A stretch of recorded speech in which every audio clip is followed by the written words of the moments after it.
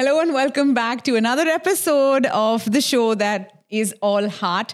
And today, really, truly, we are going to be talking about all the matters of the heart. I'd like you to meet my very, very special guests on the show today, Anita and Don. Welcome. Hey, Thank you. Karish. Hey, Karish. Thank you for coming in. Thank you for doing this. It means a lot to both Chandran and me. And obviously, we can't wait to get out and have dinner with you in a bit. It's a privilege to be here this evening. Thank you for inviting us. Pleasure. Now, I know both of you, Anita and Don, through Chandran.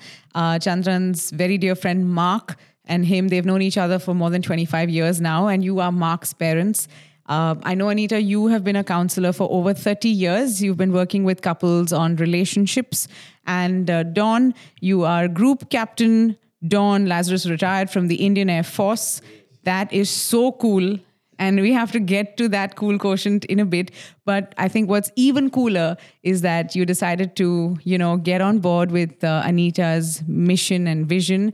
And you've together been counseling for 20 of those 30 years. Yes, indeed. It's been a wonderful thing. Wonderful journey for me especially because she is the stabilizing factor. How many years since you've been married? Good Have question. a guess. Shall I? Yeah. All right. Okay. I'm going to say, I think I'm going to do this based on Mark's age. I think Mark must be around 47-ish. And then you must be at least 50 years married. Yes. Minimum. You're right. But. This year, December, we celebrate our 50th. Oh, congratulations. This calls for a big celebration. I ask you a question. Yes. What do you think are the most difficult years in a marriage? I would say the beginning few years. The first 50 years. Anita, do you agree on this? Yeah. And keeping on going, following 50. No, it's a wonderful thing. It's not that hard, but it's a question of building up. Life is never easy. There will be problems. And then it depends upon how you as a unit overcome them. That's what we have learned. And we are two strong characters. So it's not very submissive on either side. So you're often at loggerheads. You know who's right? Well, I'm guessing Obvious. the misses. You're absolutely right. Always. That was a good answer. Conceded since I'm, outnumbered over here this evening. Was there any possible other right answer to that question, Don? I'll hold my breath. There's a wise man. All right. What we want to talk about today is largely something that's very close to my heart, which is relationships. I've recently met a whole lot of single parents, through something that Chandran and I are doing together. We've created a single parent support group, and we've seen that there's just so many marriages that didn't make it. And it breaks my heart. Outside of that group as well, in life in general, whether it's work, anywhere you go, you travel to, there's stories of relationships not working out. I thought perhaps, wisdom of the ages is probably the need of the hour. So, Anita, if I can ask you, in your experience, if you can share with us some of the most common reasons that relationships don't work out. The first I'd say is that it is selfishness, a self-focus. Two people come together as partners, and it's a wonderful companionship, traveling that road together. It's a privilege, where you get good companions to travel. But when one is selfish and completely focused on their needs and forget about the other one, then it's destructive. The second thing I would say is that when you are friendly with somebody, you are so attentive and, wanting to learn about that person, wanting to discover things and wanting to, draw on that learning and in relationships. But as soon as people get married, they kind of give up. Okay, now I'm married, let's get on with our lives kind of thing. So the lack of attention and appreciation, that's the second one I would say.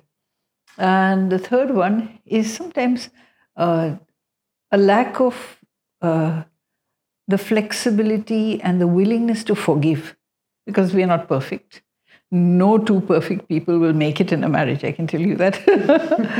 But when someone makes a mistake, the other one is often not willing to forgive, to make capital out of that, and that's very destructive. So I would say these three things. I have a different opinion in that sense. When we are single, we are I, me, myself. And that concept is carried through in marriage. That has to change. Until the realization comes that it's not I, but it is we, the problem will be there. Many, many couples think of themselves. Even today, we find that there are selfish people. However, long they may be married, they have different bank accounts, they have different, obviously, families, they never gel together. The aim is to become one. The two become one. We take vows, etc., etc. You burn 2 candles, you have 1 candle. All that thing is done. But when it comes to reality, because there is the ego in the person, and that ego is very strong. When one realizes that I am a nobody and this is a partner of mine, then I change and change starts. That's the crux of my understanding of relationships, why they are having problems. And today, women are independent since the movement started about liberation, etc. Good, no doubt about it. But that thing has to change. That must come into, we are in it together. The moment that starts, the change will come in and the marriage changes. The moment you understand that in any, problems that you have, you come, let me put us together in this. That's the thing in my understanding. In the years that you've been doing this for, in the 30 years, and you've done this in multiple countries with multiple, different people from different nationalities, different religious beliefs, all of that. Would you say that over time, people's commitment to working it out has changed? I would agree with that completely because, I'll tell you the story of a couple in the US who we were asked to talk to. She's American, doesn't know a word of Hindi. He's Gujarati, doesn't know a word of English. Oh. And they met in a camp, Youth for Christ or something. And they came together, they got married believing that word, that this is the guy for me, this is a girl for me. And then they had big problems because apart from communication, he would sit back and expect hot chapatis. And she would expect him to help with the dishes. I mean, this is a very small example. Yeah. But there was a clash of cultures there, a clash of understanding. And without language, they had a very difficult time trying to work it out. So I think over these years, I have seen a fall in the desire to be committed. It's much easier to opt out, to say, look, I've tried, it's okay. I'll go my way, you go your way. So, I don't know. I keep thinking about our generation and thinking, up till that generation, when you got married and you worked it out, there was no exit clause. Now there are exit clauses, so it makes it easier. But having said that, I would say that the commitment, the long-term commitment, actually makes for a very rich relationship, which you're missing something when you keep, like a tea taster, just tasting the tea and spitting it out and going somewhere else and tasting again. You're missing the depth and the flavor and the intensity of the relationship. So it's not an obligation, it is a choice, but it's the way you work that choice out. From a lot of experiences that I've heard shared that come from women who decided to opt out, a lot of times they seem to be saying that the other person hadn't grown up yet, hadn't gone from being a boy to a man yet, so wasn't shouldering financial responsibilities or any other kind of responsibilities. Can situations like these be remedied? Yes, of course. You have to walk with that person, showing everyone has a desire to reach a higher level from where they are. If you can touch that place, then to greater maturity, especially when a boy gets married and he's under the thumb of his mother and the poor wife is sidelined. And she's not given the importance that she deserves as somebody standing next with him. So we worked with a couple like that who, his mother was a single mother, and she was a principal, very capable, and she chose this girl, also from an armed forces background, for this man, and said, you get married to her and then I will be queen. But it didn't work because the girl was not willing to share that place. And in the end, she said, I'm going back to my parents with this son of mine. And I asked the husband, what do you want to do? He said, I'll stay with my mother. So I told him, what's wrong with you? So the clarity, the sometimes it's just things that have not been thought through, that have not been, culture creates certain expectations, that you honor the mother. You can honor the mother, you don't dishonor her, but you have to make place for the wife also. You have 2 sons. Yeah. So this hits home, I'm sure. Don, what's your opinion? Trust has to be built up between the two. I'll share a personal situation in our lives, what happened. After I took early retirement from the Air Force, I got some dividends back, and also we invested certain amount in a place called Coimbatore. It's about 60 kilometers from where we stay. And that investment was maturing. So we sat down and decided what is to be done. And we said, okay, don't reinvest, bring it back, we need it for something else. So with that understanding, I went down to Coimbatore. And in them days, we didn't have mobile phones or anything of that sort. And when I went to that fellow, he said, sir, you invested for 1 more year, the dividends will be much better. So I, being the head of the family, I took a decision. I said, kar do.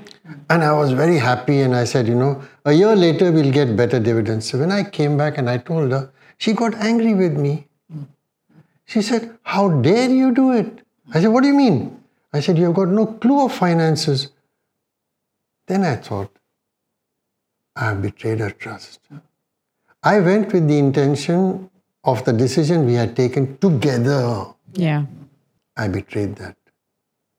I withdrew from that. And ever since, she had then trusted me for finances. You see, because I gave her the respect and honor to tell her that I honor the decision we make together. Yeah. And I am responsible to ensure that it is done that way. Yes. If I have made a mistake, I'm sorry, I'll correct for it.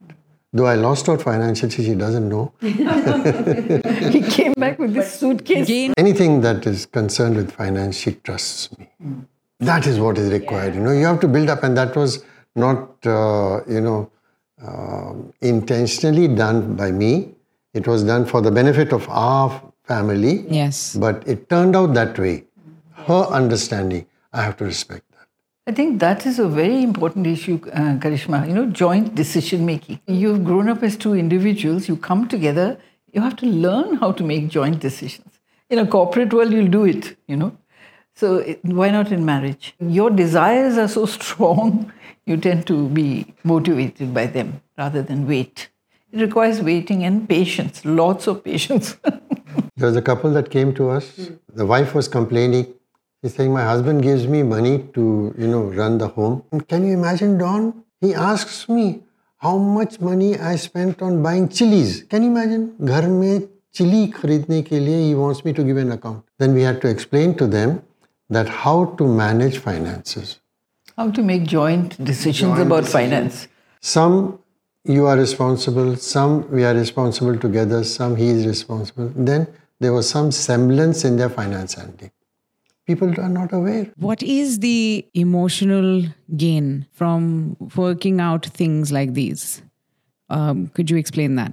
See, the important factor is that we work together, that we decide together. And then when we go our own way to implement, we must make sure that that decision is implemented. If we don't, then the other person gets very upset. Also that building trust, building vulnerability, building complete transparency with your partner is very important.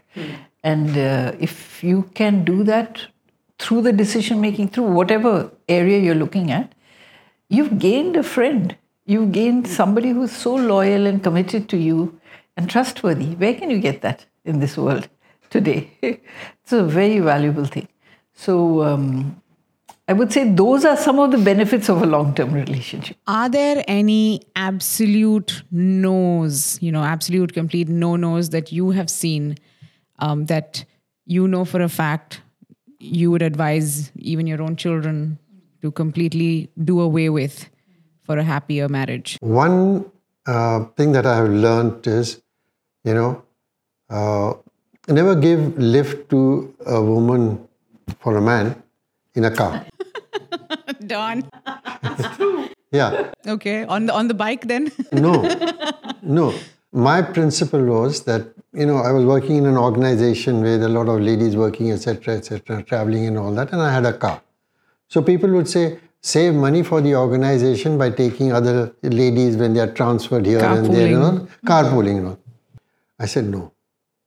Because the travel time is 12 hours, etc., and I'll end up late at night at my place, and then two ladies get down from my car at night, 12 o'clock, and there is some observer say, hey, news comes to, I didn't innocently, news comes to her that from Don's car, two ladies got down at 12 o'clock, near that bridge over there.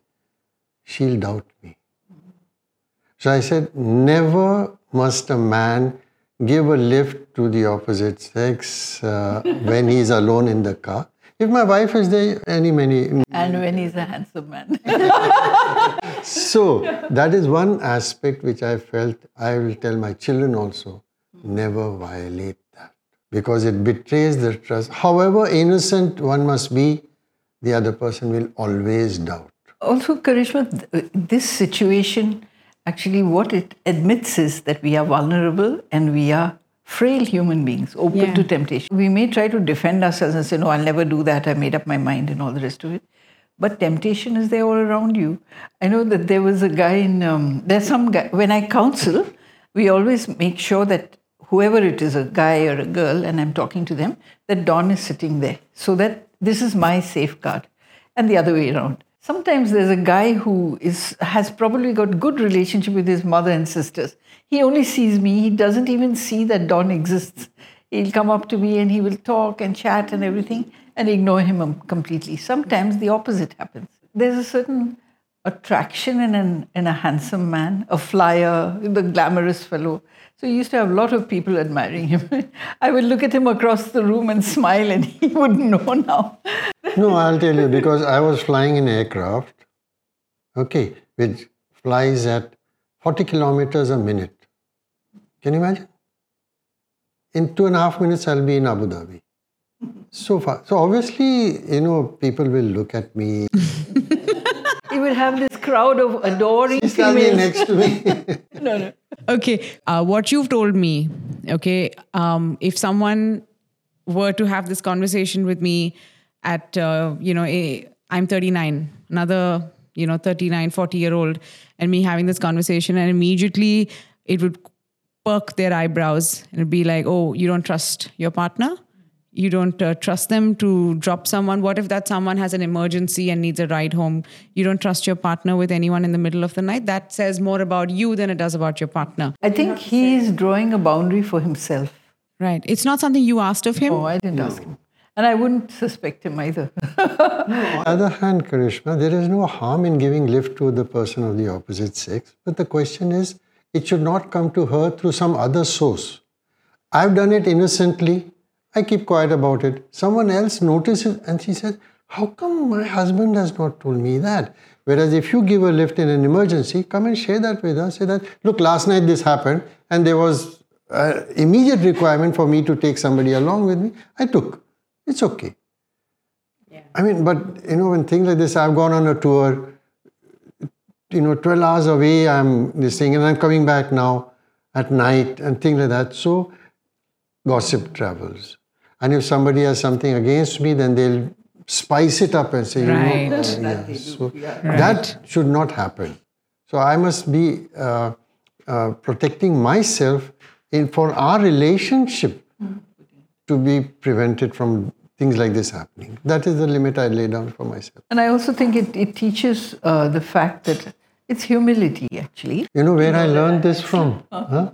Billy Graham. Ah, Read about Billy Graham. He'll tell you how to travel. as a married man. Yeah. Anita, you were saying. It's also a certain humility and admitting that I'm open to making mistakes. I can be tempted. And that's a reality. It's not, sexual temptation is a reality, let's face it. And to pretend it's not there. And when I was married, my mother was so wise. She said this to me. She said, "You're getting married to this handsome guy and you're on top of the world. Everything's good. Remember, age is no bar and neither is marriage." She told me. And I said, "Mama, how can you say that on my wedding day?" But it proved true. It works both ways. There's definitely finances that I think would be a major factor in most conversations around relationships. And then I think another one, tell me about insecurities. Does that come up often? Yes. When you talk about maturity, then definitely insecurity, maturing to feel secure, to trust the other person is a process. And as a counselor, often you are just walking alongside the person, encouraging them to grow to a different level of trust, a different level of being able to, of maturity in character, of, dealing with their own insecurities, which may have nothing to do with their partner, but it can inhibit. So finance, insecurities are very important. Therefore, the way we see ourselves, the way we prepare ourselves for a long-term relationship is very important. How do we prepare ourselves for long-term relationships? The basic thing is I to we, trust, and exercising the spirit of trust. Okay, normally there is a spirit of doubt in people. I meet you, even in a church, if she goes, she said, "Look after my bag." And if she's going to the toilet in the church, the bag, look after. Who will take it? There is the spirit of doubt. That spirit of doubt must be removed, because I believe that yes, temptations are there, whatever it is, but I trust her completely. And if she betrays me, that's her problem, not my problem. She's answerable to the Almighty, not I. Okay. Yeah. So trust, you build up trust by trusting people. That trust is a choice, And if you don't trust somebody, you are the loser. But at the same time, there has to be a boundary. There has to be a protective boundary so that your trust is not betrayed. That was what I was going to ask you next, is as in that relationship, what can the partner do to help? Well, there's only one thing that overcomes insecurity. That is love and ongoing attention, and love in spite of insecurity, Accepting that this person is insecure, accepting that is maybe because of their background, maybe because of their thinking, maybe because he's a handsome man and other girls are looking at him. We don't know. But to be able to love and express that love and appreciation. Because one of the things we do with the couples is if they are having a problem, and we have the session, and after the session we send them home and say, "Okay, this week your homework is that you will look at your partner and find something to appreciate every day of the week." Because it's so easy to pick faults, So for insecurity, you need somebody who loves and trusts you overwhelmingly more than you deserve. And then as the insecurity is beginning to be shed, then the responsiveness comes. It takes time. It takes time. But I'm sure I've experienced that the more you trust people, the more trustworthy they become. We have some preparation, some pre-marriage sessions with kids. We had one with a person who's a Chinese from Malaysia, and she's marrying a Chinese from Taiwan in Australia. Oh. On Zoom, we had 6 sessions. So finance is one of the things. That expectations is a major thing. What is your expectation of this relationship? Right. What is your expectation of this relationship? Written separately, matched, and finding it mismatched. Then we talk about it and take it up. So like that, there's some areas which they look at. Prioritizing. Yeah. I'll give you another example. We were in a mission, and we had a group of mission people, foreigners coming, and I was responsible to look after them and take them on a tour to Mysore and things like that. I was riding high. Okay. The day of departure, 40 people ready there in the guest house. And we were supposed to go together because she was supposed to look after the ladies. I was supposed to look after the men. She refused to come. She said, "You are a monster." Let me put it right, that we had a disagreement. So yeah, okay. That explains it. I'm considering myself, I'm doing good work and this is my responsibility and, etc., etc. And here she refuses to come, I said, what nonsense. I said, okay. I informed them that there's a problem. I'll come later on. I sat down with her and we discussed. And she came out and I said, okay, I'm sorry. This is what has happened. So we'll rectify it. So I gave her preeminence over the foreigners who had come and the plan that I had for my career.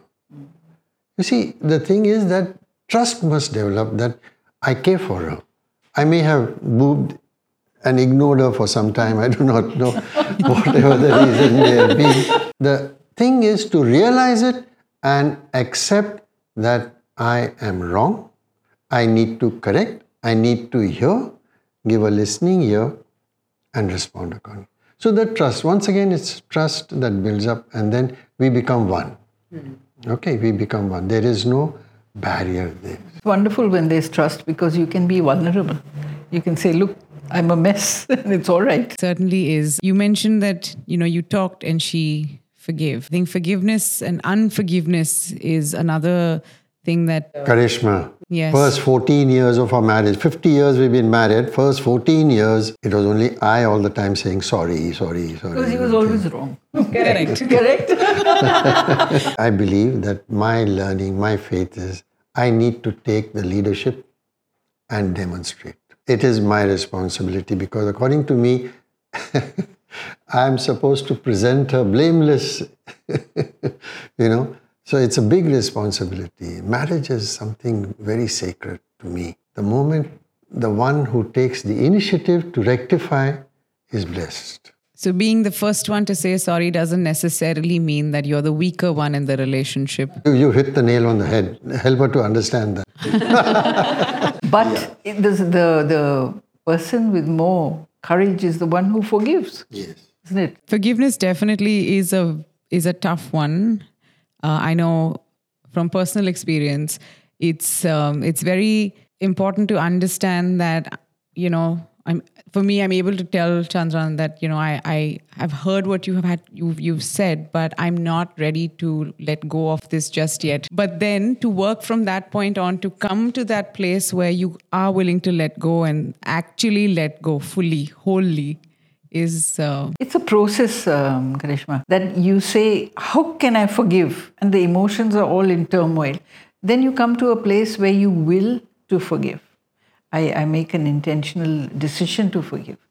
But the emotions are unruly. They don't fall in line, So as you go on with that and persevere, you come to a place where your emotions settle down, And that when you are reminded of that event, that emotional upheaval is no longer there. It's like a wound with a scab. It's got no feeling left. That's where you've really forgiven. So that whole process you have to carry on. And it's great that you tell Chandran that, I'm not ready for it yet. That's honest. It's not great for him. But it's being honest. Yeah. And as you walk through the process once, he will give you the space you need next time. Chandran really is an amazing man, and I learned so much from him. Second time around, marriage is just, it's very, very different. It's there's this, but I also feel like whether it's the first or second or whatever, no one ever prepares you for marriage, period. My father used to say, Beta, शादी करोगे तो पछताओगे, ना करोगे तो भी पछताओगे, तो करके पछताओ. What a wise man. The fruit hasn't fallen far from the tree. Marriage is something beautiful. It depends upon how you make it. It's like building a house. Every brick has to have a cement. Okay. And yet, cracks develop. And those cracks have to be corrected through forgiveness. Look who has got grey hair between the two of us. I'm getting there also. Yeah. I will say about our relationship that we were married for 7 years, each going our own way. We would not have lasted. But at that time, we came to know God and to trust Him with our lives, both of us together. Okay, hold it. And what happened is, you come under a common government that's outside yourself. So there are rules, there are structures which are not mine or his, because I will oppose his structure, he will oppose my structure. And then it becomes easier to become we quicker. And that, I would say, is the root of the success of our relationship today. That we are under a common government, that is not me or him, and that is God, who gives us the ability to trust, the ability to forgive. What is it that you find, Don, is something that comes up a lot in these counseling sessions about relationships?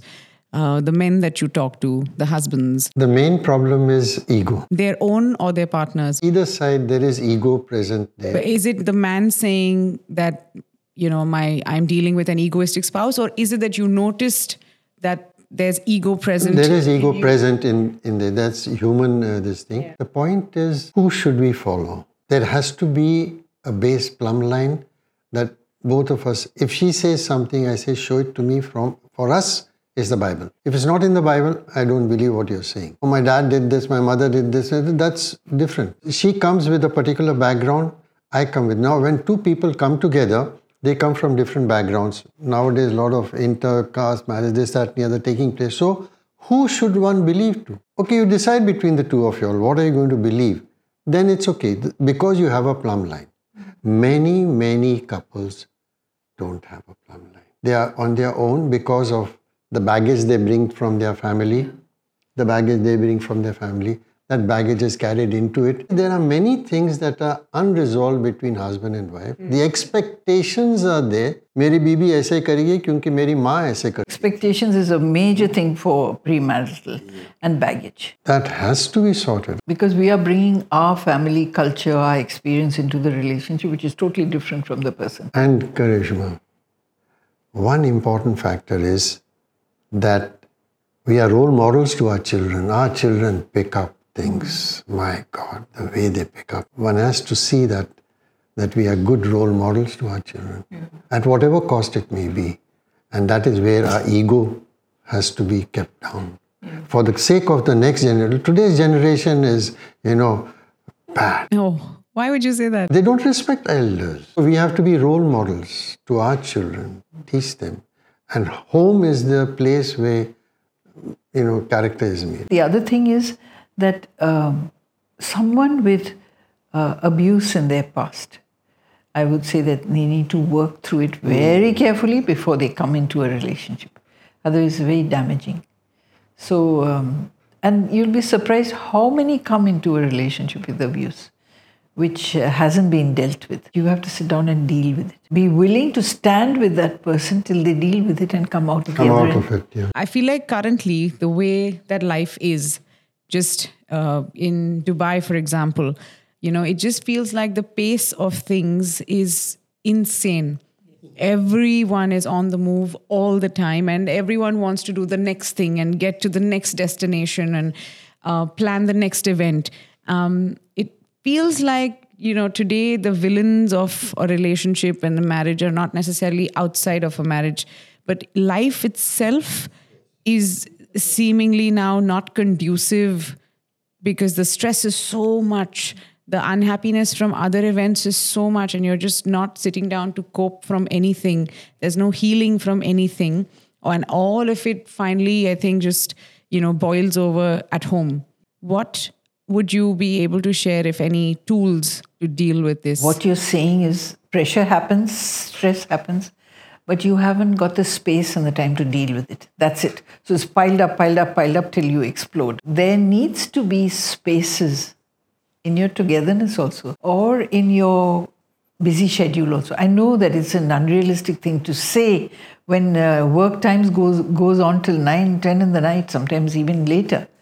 But for your own mental health and the health of your relationship. You need to make those spaces. So it's holidays, it's weekends. You can put a boundary around that and say, I will not be available at this time. And you may do nothing, but if you reflect on what is stressing you, you're actually dealing with it. Otherwise, you're just letting it pile up. And today's lifestyle is very stressful, as you say. I was talking to a group of teachers in school. The rate of change of information is so fast that kids are not able to process it. It's just information to them, and they haven't understood significance, brought it into their life experience. It's just information and knowledge they may have gained. So yeah, it's a stressful time for everybody, but particularly for a marriage. I was commanding a station, and my adjutant would come and say, sir, so-and-so wants to visit you because that's the protocol. You visit senior officers, etc. Okay, give. So about once again, week, 10 days went by, people would come home. She would prepare some snacks for them. You sit down, have a drink and all that thing. 2 weeks later, again, the, bomb burst in the house. I said, what happened? She said, you don't have time for me. I'm not going to do this for you. You go do your own this, that and the other. So I said, okay, I called my adjutant. I said, look, a Tuesday evening, no visitors. And I would spend time with her. The word went around, Tuesday evening, old man is having time with his own wife. I said, doesn't matter what they are saying. But the question is, do I have priority for my family? 6 days shalt thou work, 7th day thou shalt rest. The guideline is that. Yeah. Today's guideline is money, money, money, make money, Sunday, this, that, and the other. I said, no, stop it, stop life. And nothing is going to happen. It's an anxious generation that is afraid, of missing out. I mean, unless you take that time off, because for mental health and for your own personality, you need the processing time. If you don't have it, you're damaging yourself terribly. You may, accumulate stuff in the bank, but you're damaging yourself. So that is, if there is a place where these kind of principles are taught outside of counseling, because counseling is someone who's already in distress and they're coming. But if there is an informal place where we can discuss and talk and think, yes, you're right that you are so stressed out because of work. How do we make space? Let's think together. Another thing I tell couples, those who have faith, belief, whatever it is, do you pray together? And quite often I just tell Anta, let's just worship Lord, Nothing to go to God for, I'm in this trouble, help me. Nothing of that, just to be with the Almighty. And then you hear His voice say, hey man, I have this plan for you. Oh, thank you. And, then you're on the right path. Many times we tend to forget that. Do you have any offhand tips for someone to try out the next time that things are falling apart? That's one of the premarital areas that we look at. But the thing is, communication isn't speaking only, it's listening. The first reaction of couples, when there is a problem, you switch off because you are hurt. That is another area in which you must learn to overcome and say, I am hurting. Take the blame on yourself. Say, look, whatever has happened has happened, but I am hurting. I need to resolve this. I think one of my biggest problems is I go silent. I give Chandran that horrible silent treatment. It's worse. The thing is that the relationship is broken. There's a barrier that comes up. That barrier has to be overcome. What you're actually saying or conveying through your action is, I'm hurt and I want space. But why not say it? What I'm thinking in my head at the time is that, I have nothing nice to say right now, so I'll keep quiet. Circle back to this conversation later. But I think it just comes across as me being unwilling to participate in resolution. Whoever takes the first step to reconcile is blessed. Whatever the situation, why shouldn't I take the first step? No, I'm ready to forgive. You come and, no. You demonstrate, you be the role model. Acha, aise karna hai, haan beta, chalo. Sometimes we need our space, and you're not, without giving a shunned feeling to the other person, you have to create that space. and build the understanding with each other that, look, sometimes I just need time out. I say that to Don. I say that, I'm going from this room, not because I'm rejecting you, but I don't want to discuss this right now. I want to process it so that it doesn't come out wrong. I'm curious, you coming up on your 50th anniversary, you still fight? All the time. I told you we're two strong characters. I do not know why women can't think like men. It would be so simple. Now you know where the problem is. I'm going to ask God, why did he make me man? The other thing is to get the guy to talk. He doesn't talk sometimes when he's upset. What would you say is something that is your one, word of caution or advice to all women? And then Dawn, from you to all the men. I think respect. I would say show respect to your partner. And a lot of things get resolved in that. I would say that would be the one thing. From my side, I would say demonstrate. Shoulder the responsibility to demonstrate and you will succeed. Demonstrate anything in Whatever particular? Whatever it may be, you should be the first person to show how it is to be done. We talk a lot. Can I do a little game with you? Sure. Okay. You do what I say. Okay, put your right hand out. Okay. Put your right hand on your head. Put your right hand on your forehead. Put your right hand out. Put your right hand on your head. Put your right hand on your nose. Put your right hand out. Put your right hand on your. Put your right hand on your cheek. You did it. Because you didn't say chin. Well done. I knew you would do that because this is something that people do, and 90% of the people put their hand. They don't hear what I am saying. Okay. So the point is, people follow you rather than hear you. Okay.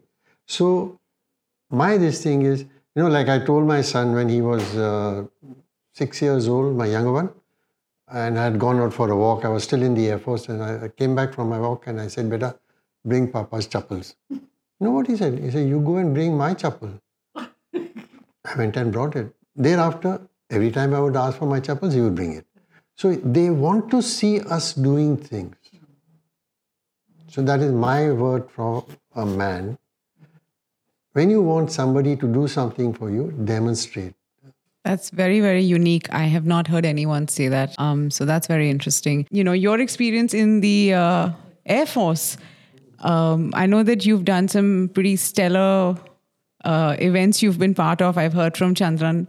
Can I ask you what's something that is a memory you carry from your time in the Air Force? War hadn't started. The Pakistan army was fighting against the Mukti Bahini, which was the Bangladesh, civilian army. And India was helping the Mukti Bahini. Pakistan Air Force was coming and using their Air Force to help the Pakistan army to destroy the Mukti Bahini. And Indian army was there in civilian clothes, helping the Mukti Bahini to fight the Pakistan army. And the Indian army was saying, where is the Indian Air Force? And the government hadn't given clearance for Air Force to go and attack because war hadn't taken place. One fine day, we got an order to go and intercept the Pakistani aircraft that had come and were attacking the post over there. That place was called Boira. At Boira, there was our artillery. They were helping the Mukti Bahini against the Pakistan army. We went over there. We were 4 aircraft, air defense role. That means we were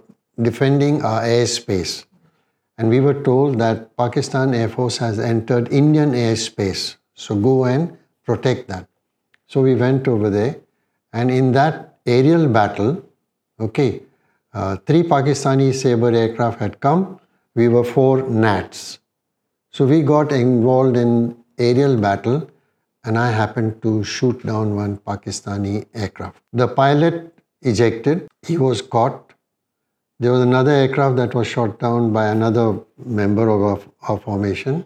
The pilot ejected, he was also caught. These 2 were prisoners of war in India. They were with us for more than a year or so. After that, war stopped and all that. They went back. I continued in the Air Force. That gentleman continued in the Air Force, and things went on. And finally, I took early retirement, and I was now working in a mission in Kunur. And in 1990, somewhere, I was reading the newspaper. and I read that so-and-so has become the new Chief of Air Staff of Pakistan. And that was the chap that I had shot down. Okay, same name, Parvez Mehendi Qureshi. So I wrote a letter to him saying that congratulations, and sometimes in life our paths had crossed. Okay, I sent it to him. A week, 10 days later, I got a letter from Pakistan.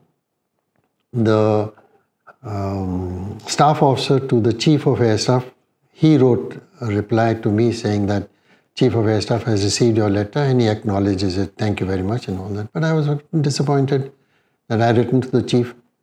A week later, I got a blue envelope, Pakistani stamps on it, etc., and a blue paper. Chief of Air Staff, Parvez Mehendi Qureshi, dear Group Captain Lazarus, and congratulations for your, thank you for your, words of congratulations to me, etc., etc. And it's good that you're doing good service for the nation. That's it. I still got that letter. And that is about 30 years ago. I've got that envelope and this thing. So we as aviators, professionals, do recognize each other. We are not at war with anybody. We were doing our duty. He did his duty. I did my duty. He rose up. I rose up. This, that, and the other. So that is what happened in the Bangladesh war. After the incident, the then President Yahya Khan, he said we will go to war, and war started. Thank you, Don. Thank you, Anita, for coming on the show, for just opening up and sharing all this love with us. And, I know for a fact that the one thing really above all others is that love. And when you shower that in a relationship, it'll take you through many, many seasons. Of course, sometimes I wonder if I'm the same person when I'm in a situation not showing love. But either way, thank you for the, just for the insight that you've shared today. And we'll see you once again on the next episode of Hey Karish.